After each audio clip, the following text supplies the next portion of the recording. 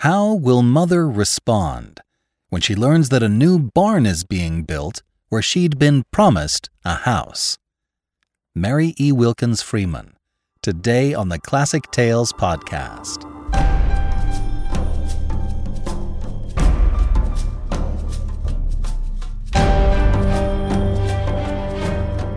Welcome to the Classic Tales podcast. Thank you for listening.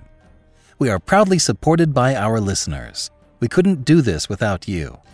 Your monthly donation helps in so many ways, and it also gives you access to more classic titles. Go to ClassicTalesAudiobooks.com and become a financial supporter today. A $5 monthly donation gets you an $8 monthly coupon code for any audiobook order. Give more and you get more. Thank you so much.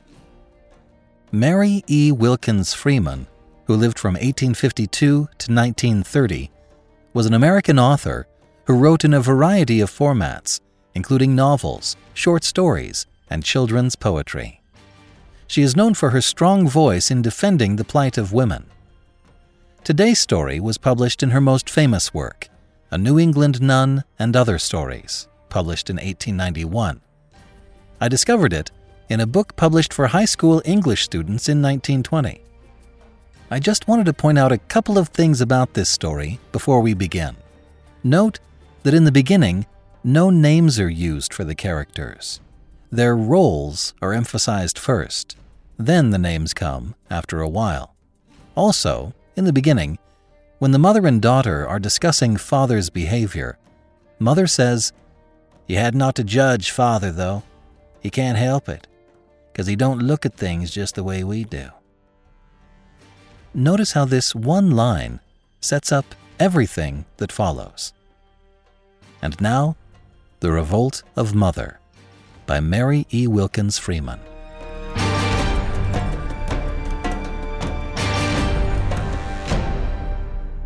Father! What is it? What are them men digging over there in the field for? There was a sudden dropping and enlarging of the lower part of the old man's face, as if some heavy weight had settled therein. He shut his mouth tight and went on harnessing the great bay mare. He hustled the collar onto her neck with a jerk. Father! The old man slapped the saddle upon the mare's back. Look here, Father. I want to know what them men are digging over in the field for, and I'm going to know. I wish you'd go into the house, Mother, and tend to your own affairs, the old man said then. He ran his words together, and his speech was almost as inarticulate as a growl. But the woman understood. It was her native tongue. I ain't going into the house till you tell me what them men are doing over there in the field, said she. Then she stood, waiting.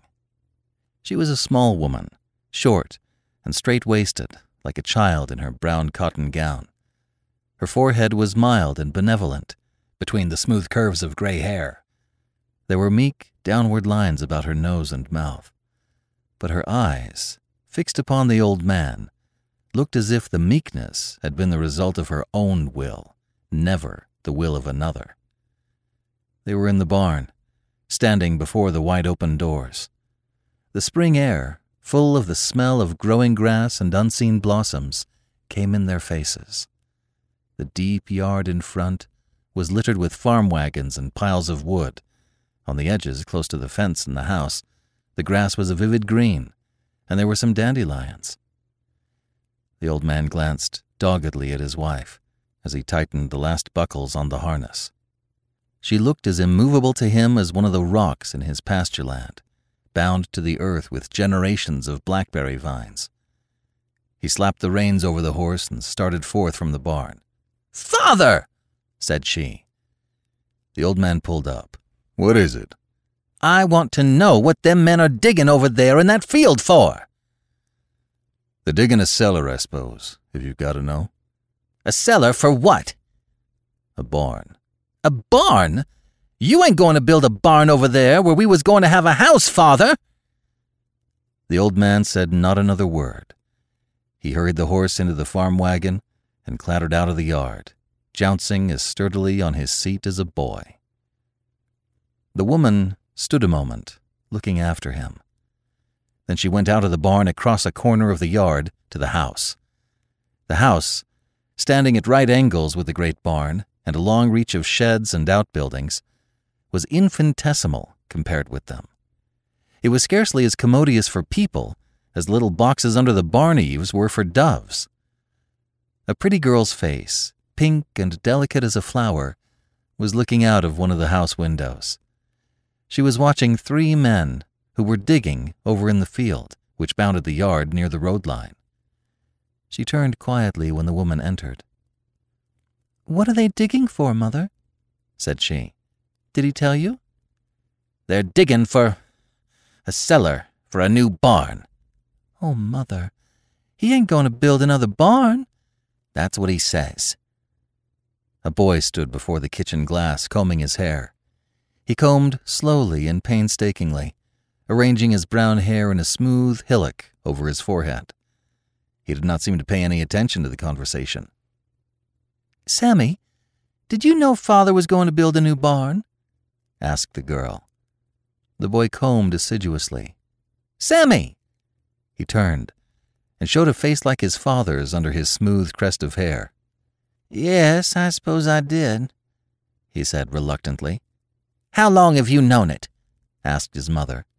"About 3 months, I guess." "Why didn't you tell of it?" "Didn't think 'twould do no good." "I don't see what Father wants another barn for," said the girl in her sweet, slow voice. She turned again to the window and stared out at the digging men in the field. Her tender, sweet face was full of a gentle distress.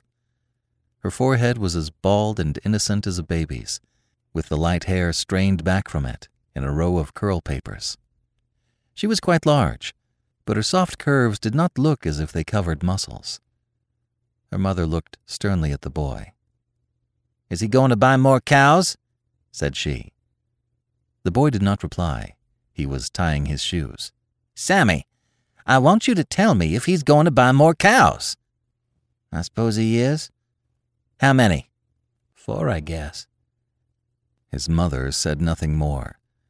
She went into the pantry, and there was a clatter of dishes. The boy got his cap from a nail behind the door, took an old arithmetic from the shelf, and started for school. He was lightly built but clumsy. He went out of the yard with a curious spring in his hips that made his loose homemade jacket tilt up in the rear. The girl went to the sink and began to wash the dishes that were piled up there. Her mother came promptly out of the pantry and shoved her aside. "You wipe 'em," said she. "I'll wash. There's a good many this morning." The mother plunged her hands vigorously into the water. The girl wiped the plates slowly and dreamily. "Mother," said she, "don't you think it's too bad Father's going to build that new barn, much as we need a decent house to live in?" Her mother scrubbed a dish fiercely. "You ain't found out yet we're women folks, Nanny Penn," said she. "You ain't seen enough of men folks yet to.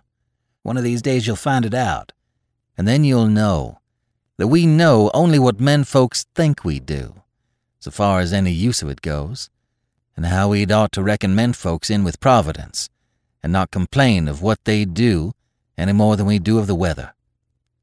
"I don't care. I don't believe George is like that anyhow," said Nanny.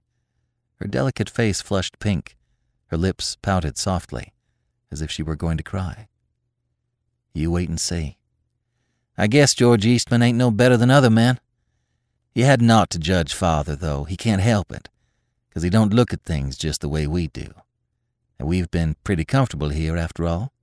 The roof don't leak. Ain't never but once. That's one thing. Father's kept it shingled right up." "I do wish we had a parlor." "I guess it won't hurt George Eastman any to come to see you in a nice clean kitchen. I guess a good many girls don't have as good a place as this. Nobody's ever heard me complain." "I ain't complained either, Mother." "Well, I don't think you'd better. A good father and a good home as you've got. Suppose your father made you go out and work for your living. Lots of girls have to that ain't no stronger and better able to than you be." Sarah Penn washed the frying pan with a conclusive air. She scrubbed the outside of it as faithfully as the inside. She was a masterly keeper of her box of a house. Her one living room never seemed to have in it any of the dust which the friction of life with inanimate matter produces. She swept, and there seemed to be no dirt to go before the broom. She cleaned, and one could see no difference. She was like an artist, so perfect that he has apparently no art.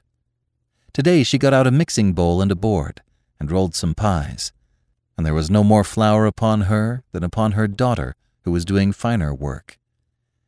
Nanny was to be married in the fall, and she was sewing on some white cambric and embroidery. She sewed industriously while her mother cooked. Her soft, milk-white hands and wrists showed whiter than her delicate work. "We must have the stove moved out in the shed before long," said Mrs. Penn. "Talk about not having things. It's been a real blessing to be able to put a stove up in that shed in hot weather. Father did one good thing when he fixed that stovepipe out there." Sarah Penn's face, as she rolled her pies, had that expression of meek vigor which might have characterized one of the New Testament saints. She was making mince pies. Her husband, Adoniram Penn, liked them better than any other kind. She baked twice a week. Adoniram often liked a piece of pie between meals. She hurried this morning. It had been later than usual when she began, and she wanted to have a pie baked for dinner. However deep a resentment she might be forced to hold against her husband, she would never fail in sedulous attention to his wants. Nobility of character manifests itself at loopholes when it is not provided with large doors. Sarah Penn's showed itself today in flaky dishes of pastry. So she made the pies faithfully, while across the table she could see, when she glanced up from her work, the sight that rankled in her patient and steadfast soul, the digging of the cellar of the new barn, in the place where Adoniram 40 years ago had promised her their new house should stand. The pies were done for dinner. Adoniram and Sammy were home a few minutes after 12 o'clock. The dinner was eaten with serious haste. There was never much conversation at the table in the Penn family. Adoniram asked a blessing, and they ate promptly, then rose up and went about their work. Sammy went back to school, taking soft, sly lopes out of the yard like a rabbit. He wanted a game of marbles before school and feared his father would give him some chores to do. Adoniram hastened to the door and called after him, but he was out of sight. "I don't see what you let him go for, Mother," said he. "I wanted him to help me unload that wood." Adoniram went to work out in the yard unloading wood from the wagon. Sarah put away the dinner dishes, while Nanny took down her curl papers and changed her dress. She was going down to the store to buy some more embroidery and thread. When Nanny was gone, Mrs. Penn went to the door. "Father," she called. "Well, what is it?" "I want to see you just a minute, Father." "I can't leave this wood nohow. I've got to get it unloaded and go for a load of gravel afore 2 o'clock. Sammy had ought to help me. You hadn't ought to let him go to school so early." "I want to see you just a minute." "I tell you I can't nohow, Mother." "Father, you come here." Sarah Penn stood in the door like a queen. She held her head as if it bore a crown. There was a patience which made authority royal in her voice. Adoniram went. Mrs. Penn led the way into the kitchen and pointed to a chair. "Sit down, Father," said she. "I've got something I want to say to you." He sat down heavily. His face was quite stolid, but he looked at her with restive eyes. "Well, what is it, Mother?" "I want to know what you're building that new barn for, Father." "I ain't got nothing to say about it." "It can't be you think you need another barn." "I tell you I ain't got nothing to say about it, Mother, and I ain't going to say nothing." "Be you going to buy more cows?" Adoniram did not reply. He shut his mouth tight. "I know you be, as well as I want to. Now, Father, look here." Sarah Penn had not sat down. She stood before her husband in the humble fashion of a scripture woman. "I'm going to talk real plain to you. I never have since I married you, but I'm going to now. I ain't never complained, and I ain't going to complain now, but I'm going to talk plain. You see this room here, Father? You look at it well. You see there ain't no carpet on the floor, and you see the paper is all dirty and dropping off the walls. We ain't had no new paper on it for 10 year, and then I put it on myself, and it didn't cost but 9 pence a roll. You see this room, Father? It's all the one I've had to work in and eat in and sit in since we was married. There ain't another woman in the whole town whose husband ain't got half the means you have, but what's got better. It's all the room Nanny's got to have her company in. And there ain't one of her mates but what's got better, and their father's not so able as hers is. It's all the room she'll have to be married in. What would you have thought, Father, if we had had our wedding in a room no better than this? I was married in my mother's parlor, with a carpet on the floor, and stuffed furniture, and a mahogany card table. And this is all the room my daughter will have to be married in. Look here, Father. Sarah Penn went across the room as if it were a tragic stage. She flung open a door and disclosed a tiny bedroom, only large enough for a bed and bureau, with a path between. There, Father, said she. There's all the room I've had to sleep in 40 year. All my children were born there, the 2 that died and the 2 that's living. I was sick with a fever there. She stepped to another door and opened it. It led into the small, ill-lighted pantry. Here, said she, is all the buttery I've got. Every place I've got for my dishes to set away my victuals in and to keep my milk pans in. Father, I've been taking care of the milk of 6 cows in this place, and now you're going to build a new barn and keep more cows and give me more to do in it. She threw open another door.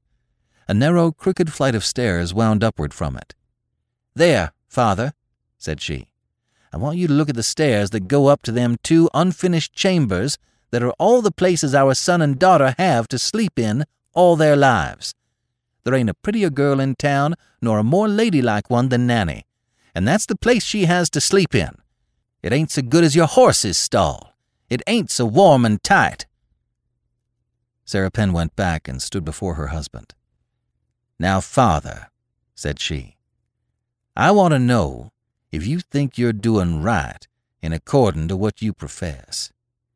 Here, when we was married 40 year ago, you promised me faithful that we should have a new house built in that lot over in the field before the year was out. You said you had money enough, and you wouldn't ask me to live in no such place as this. It is 40 year now, and you've been making more money, and I've been saving of it for you ever since, and you ain't built no house yet. You built sheds and cow houses and one new barn, and now you're going to build another.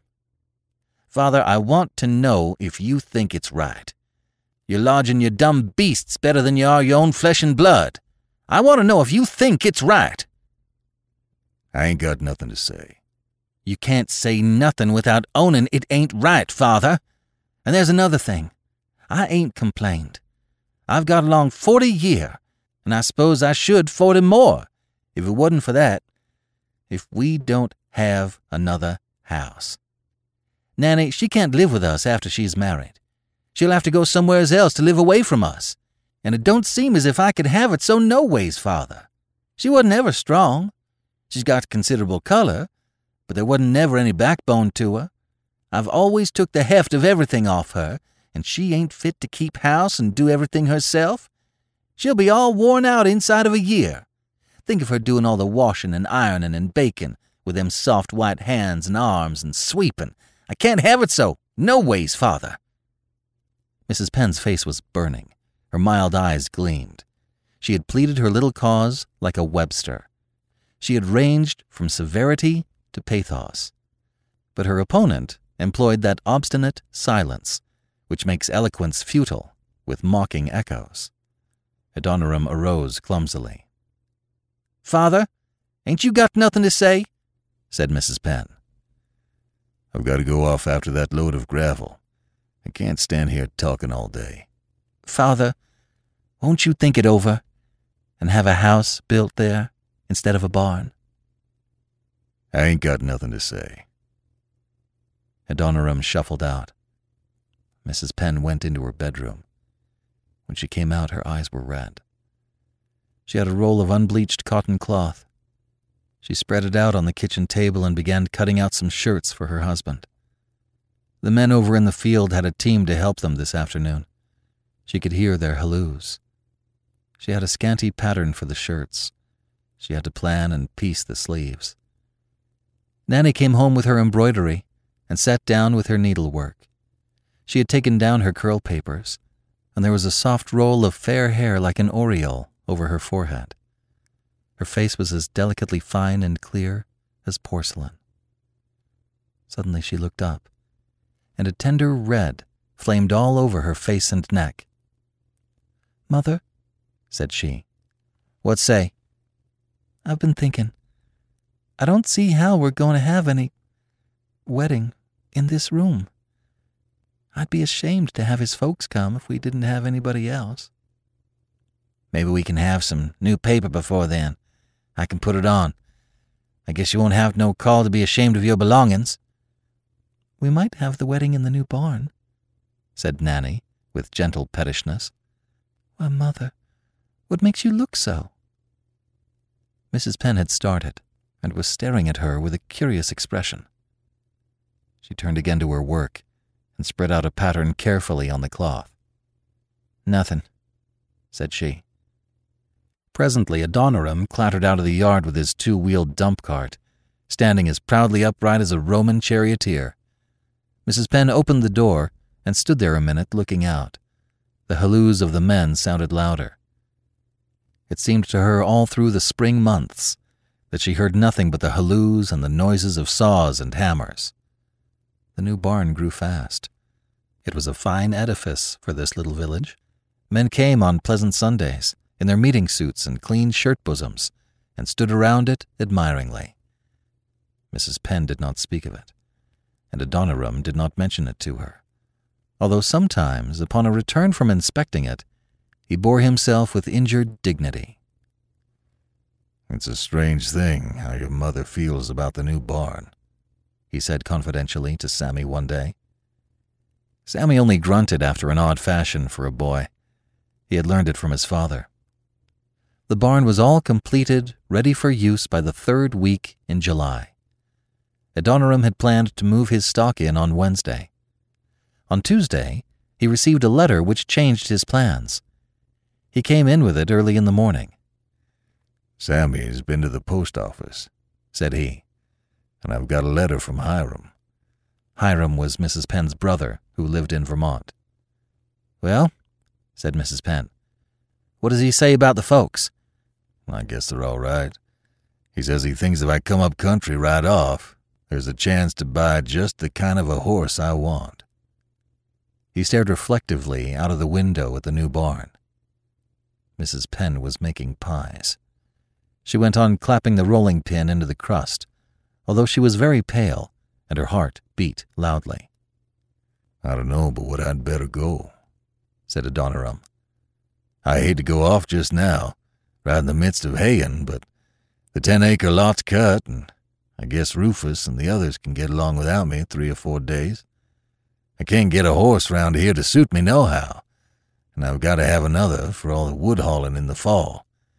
I told Hiram to watch out, and if he got wind of a good horse to let me know. I guess I'd better go." "I'll get out your clean shirt and collar," said Mrs. Penn calmly. She laid out Adoniram's Sunday suit and his clean clothes on the bed in the little bedroom. She got his shaving water and razor ready. At last, she buttoned on his collar and fastened his black cravat. Adoniram never wore his collar and cravat except on extra occasions. He held his head high, with a rasped dignity. When he was all ready, with his coat and hat brushed, and a lunch of pie and cheese in a paper bag, he hesitated on the threshold of the door. He looked at his wife, and his manner was defiantly apologetic. "If them cows come today, Sammy can drive 'em into the new barn," said he. "And when they bring the hay up, they can pitch it in there." "Well," replied Mrs. Penn. Adoniram set his shaven face ahead and started. When he had cleared the doorstep, He turned and looked back with a kind of nervous solemnity. "I shall be back by Saturday, if nothing happens," said he. "Do be careful, Father," returned his wife. She stood in the door with Nanny at her elbow and watched him out of sight. Her eyes had a strange, doubtful expression in them. Her peaceful forehead was contracted. She went in, and about her baking again. Nanny sat sewing. Her wedding day was drawing nearer, and she was getting pale and thin with her steady sewing. Her mother kept glancing at her. "Have you got that pain in your side this morning?" she asked. "A little." Mrs. Penn's face, as she worked, changed. Her perplexed forehead smoothed. Her eyes were steady, her lips firmly set. She formed a maxim for herself, although incoherently with her unlettered thoughts. "Unsolicited opportunities are the guideposts of the Lord to the new roads in life," she repeated in effect, and she made up her mind to her course of action. "S'posen I had wrote to Hiram," she muttered once when she was in the pantry. "S'posen I had wrote and asked him if he knew of any horse. But I didn't, and Father's going wasn't none of my doing. It looks like a providence." Her voice rang out quite loud at the last. "What are you talking about, Mother?" called Nanny. "Nothing." Mrs. Penn hurried her baking. At 11 o'clock it was all done. The load of hay from the west field came slowly down the cart track and drew up at the new barn.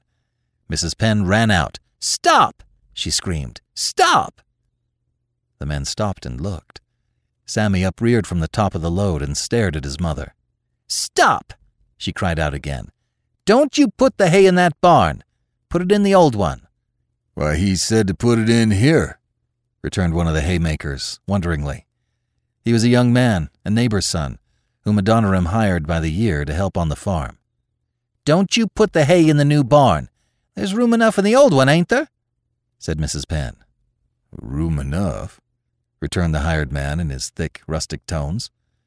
"Didn't need the new barn nohow, far as room's concerned. Well, I suppose he changed his mind." He took hold of the horses' bridles. Mrs. Penn went back to the house. Soon the kitchen windows were darkened, and a fragrance like warm honey came into the room. Nanny laid down her work. "I thought Father wanted to put the hay into the new barn," she said wonderingly. "It's all right," replied her mother. Sammy slid down from the load of hay and came in to see if dinner was ready. "I ain't going to get a regular dinner today, as long as Father's gone," said his mother. "I've let the fire go out. You have some bread and milk and pie. I thought we could get along." She set out some bowls of milk, some bread, and a pie on the kitchen table. "You better eat your dinner now," said she. "You might just as well get through with it. I want you to help me afterward." Nanny and Sammy stared at each other. There was something strange in their mother's manner. Mrs. Penn did not eat anything herself. She went into the pantry, and they heard her moving dishes while they ate. Presently she came out with a pile of plates. She got the clothes basket out of the shed and packed them in it. Nanny and Sammy watched. She brought out cups and saucers and put them in with the plates. "What you going to do, Mother?" inquired Nanny in a timid voice. A sense of something unusual made her tremble, as if it were a ghost. Sammy rolled his eyes over his pie. "You'll see what I'm going to do," replied Mrs. Penn. "If you're through, Nanny, I want you to go upstairs and pack up your things, and I want you, Sammy, to help me take down the bed in the bedroom." "Oh, Mother, what for?" gasped Nanny. "You'll see." During the next few hours, a feat was performed by this simple, pious New England mother, which was equal in its way to Wolfe's storming of the heights of Abraham. It took no more genius and audacity of bravery for Wolfe to cheer his wondering soldiers up those steep precipices, under the sleeping eyes of the enemy, than for Sarah Penn, at the head of her children, to move all their little household goods into the new barn while her husband was away. Nanny and Sammy followed their mother's instructions without a murmur. Indeed, they were overawed. There was a certain uncanny and superhuman quality about all such purely original undertakings as their mother's was to them. Nanny went back and forth with her light loads, and Sammy tugged with sober energy. At 5 o'clock in the afternoon, the little house in which the Penns had lived for 40 years had emptied itself into the new barn.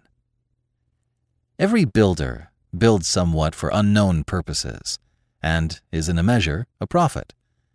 The architect of Adoniram Penn's barn, while he designed it for the comfort of 4-footed animals, had planned better than he knew for the comfort of humans. Sarah Penn saw at a glance its possibilities.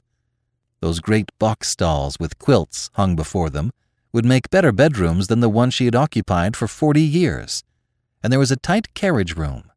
The harness room, with its chimney and shelves, would make a kitchen of her dreams. The great middle space would make a parlor, by and by, fit for a palace. Upstairs there was as much room as down. With partitions and windows, what a house would there be? Sarah looked at the row of stanchions before the allotted space for cows, and reflected that she would have her front entry there. At 6 o'clock, the stove was up in the harness room, the kettle was boiling, and the table set for tea. It looked almost as homelike as the abandoned house across the yard had ever done. The young hired man milked, and Sarah directed him calmly to bring the milk to the new barn. He came gaping, dropping little blots of foam from the brimming pails on the grass. Before the next morning, he had spread the story of Adoniram Penn's wife moving into the new barn all over the little village. Men assembled in the store and talked it over. Women with shawls over their heads scuttled into each other's houses before their work was done. Any deviation from the ordinary course of life in this quiet town was enough to stop all progress in it. Everybody paused to look at the staid, independent figure on the side track. There was a difference of opinion with regard to her. Some held her to be insane, some of a lawless and rebellious spirit. Friday, the minister went to see her. It was in the forenoon, and she was at the barn door shelling peas for dinner. She looked up and returned his salutation with dignity. Then she went on with her work. She did not invite him in. The saintly expression of her face remained fixed, but there was an angry flush over it. The minister stood awkwardly before her and talked. She handled the peas as if they were bullets. At last she looked up, and her eyes showed the spirit that her meek front had covered for a lifetime. "There ain't no use talking, Mr. Hershey," said she. "I've thought it all over and over, and I believe I'm doing what's right. I've made it the subject of prayer, and it's betwixt me and the Lord and Adoniram. There ain't no call for nobody else to worry about it." "Well, of course, if you have brought it to the Lord in prayer, and feel satisfied that you are doing right, Miss Penn," said the minister, helplessly. His thin, gray-bearded face was pathetic. He was a sickly man. His youthful confidence had cooled.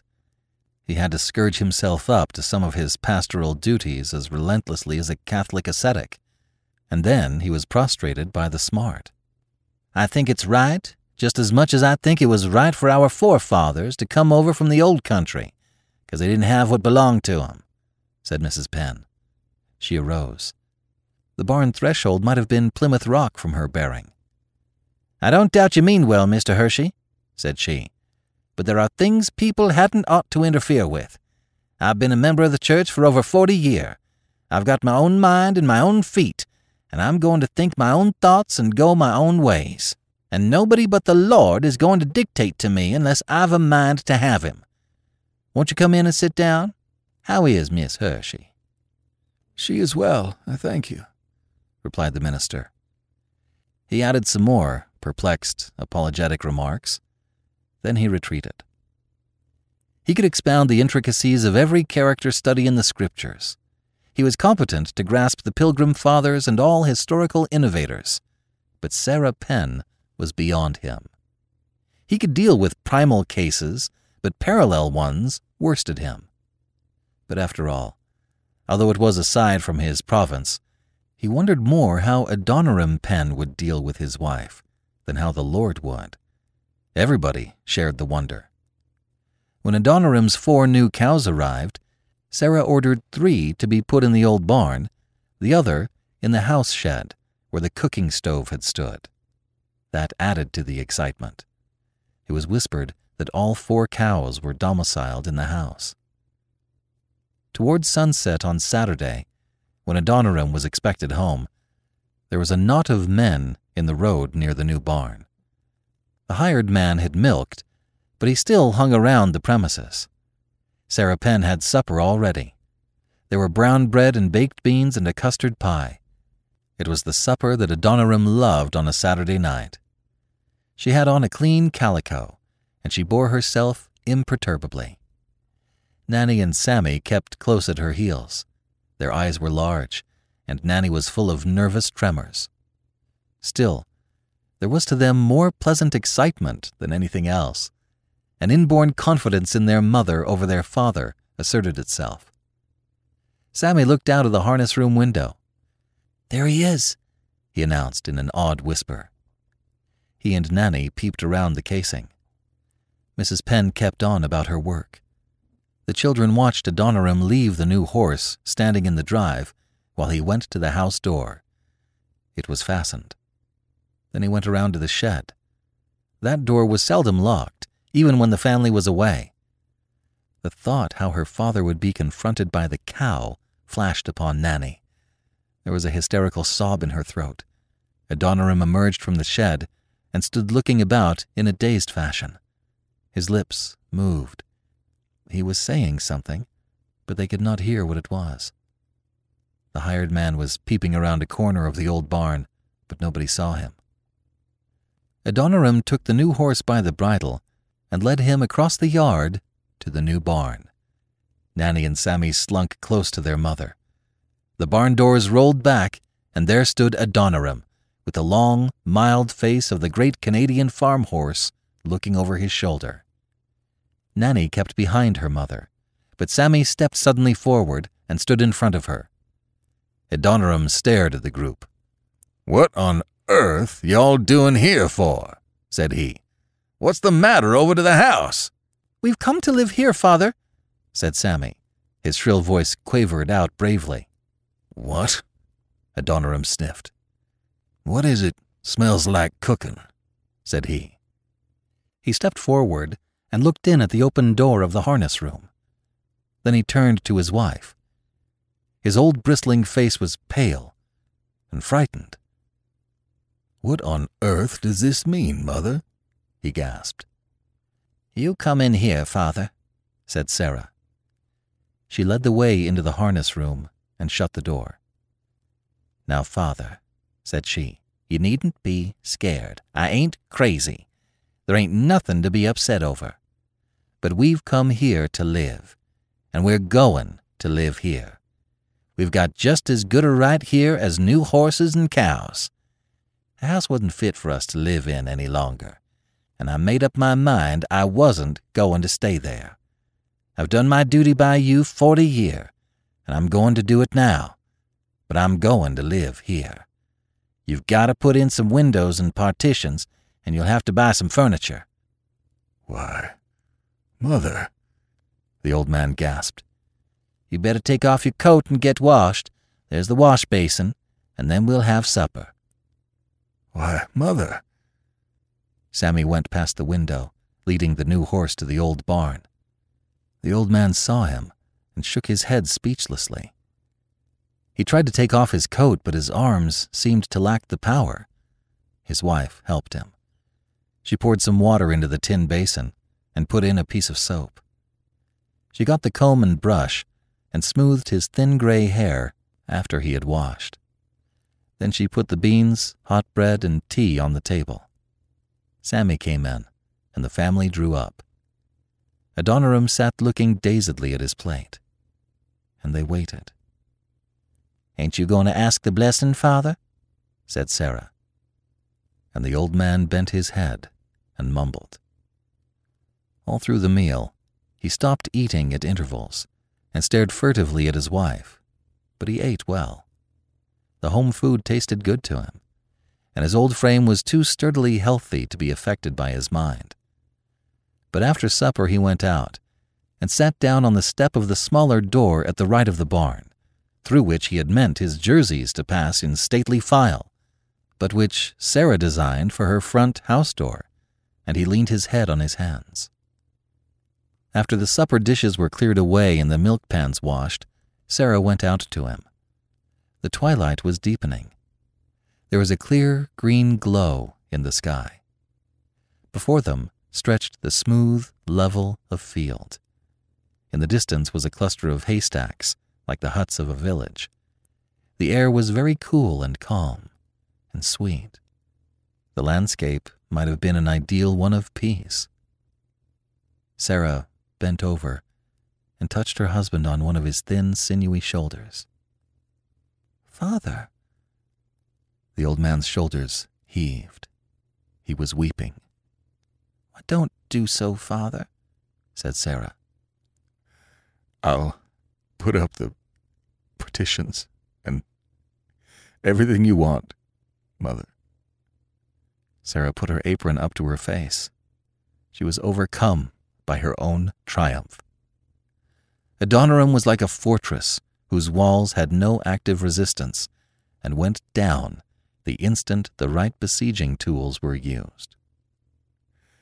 "Why, Mother," he said hoarsely, "I had no idea you were so set on it as all this comes to."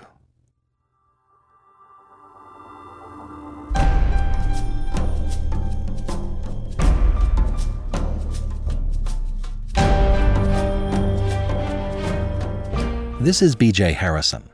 I hope you've enjoyed this unabridged production of The Revolt of Mother by Mary E. Wilkins Freeman.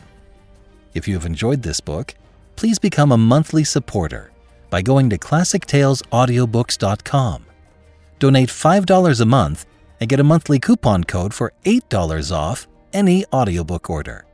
It's a great way to build your library of classic literature. Thanks for pitching in. Thank you for joining me today and allowing classic literature to awaken your better self. Please join me every week, and we'll rediscover the greatest stories ever put to paper.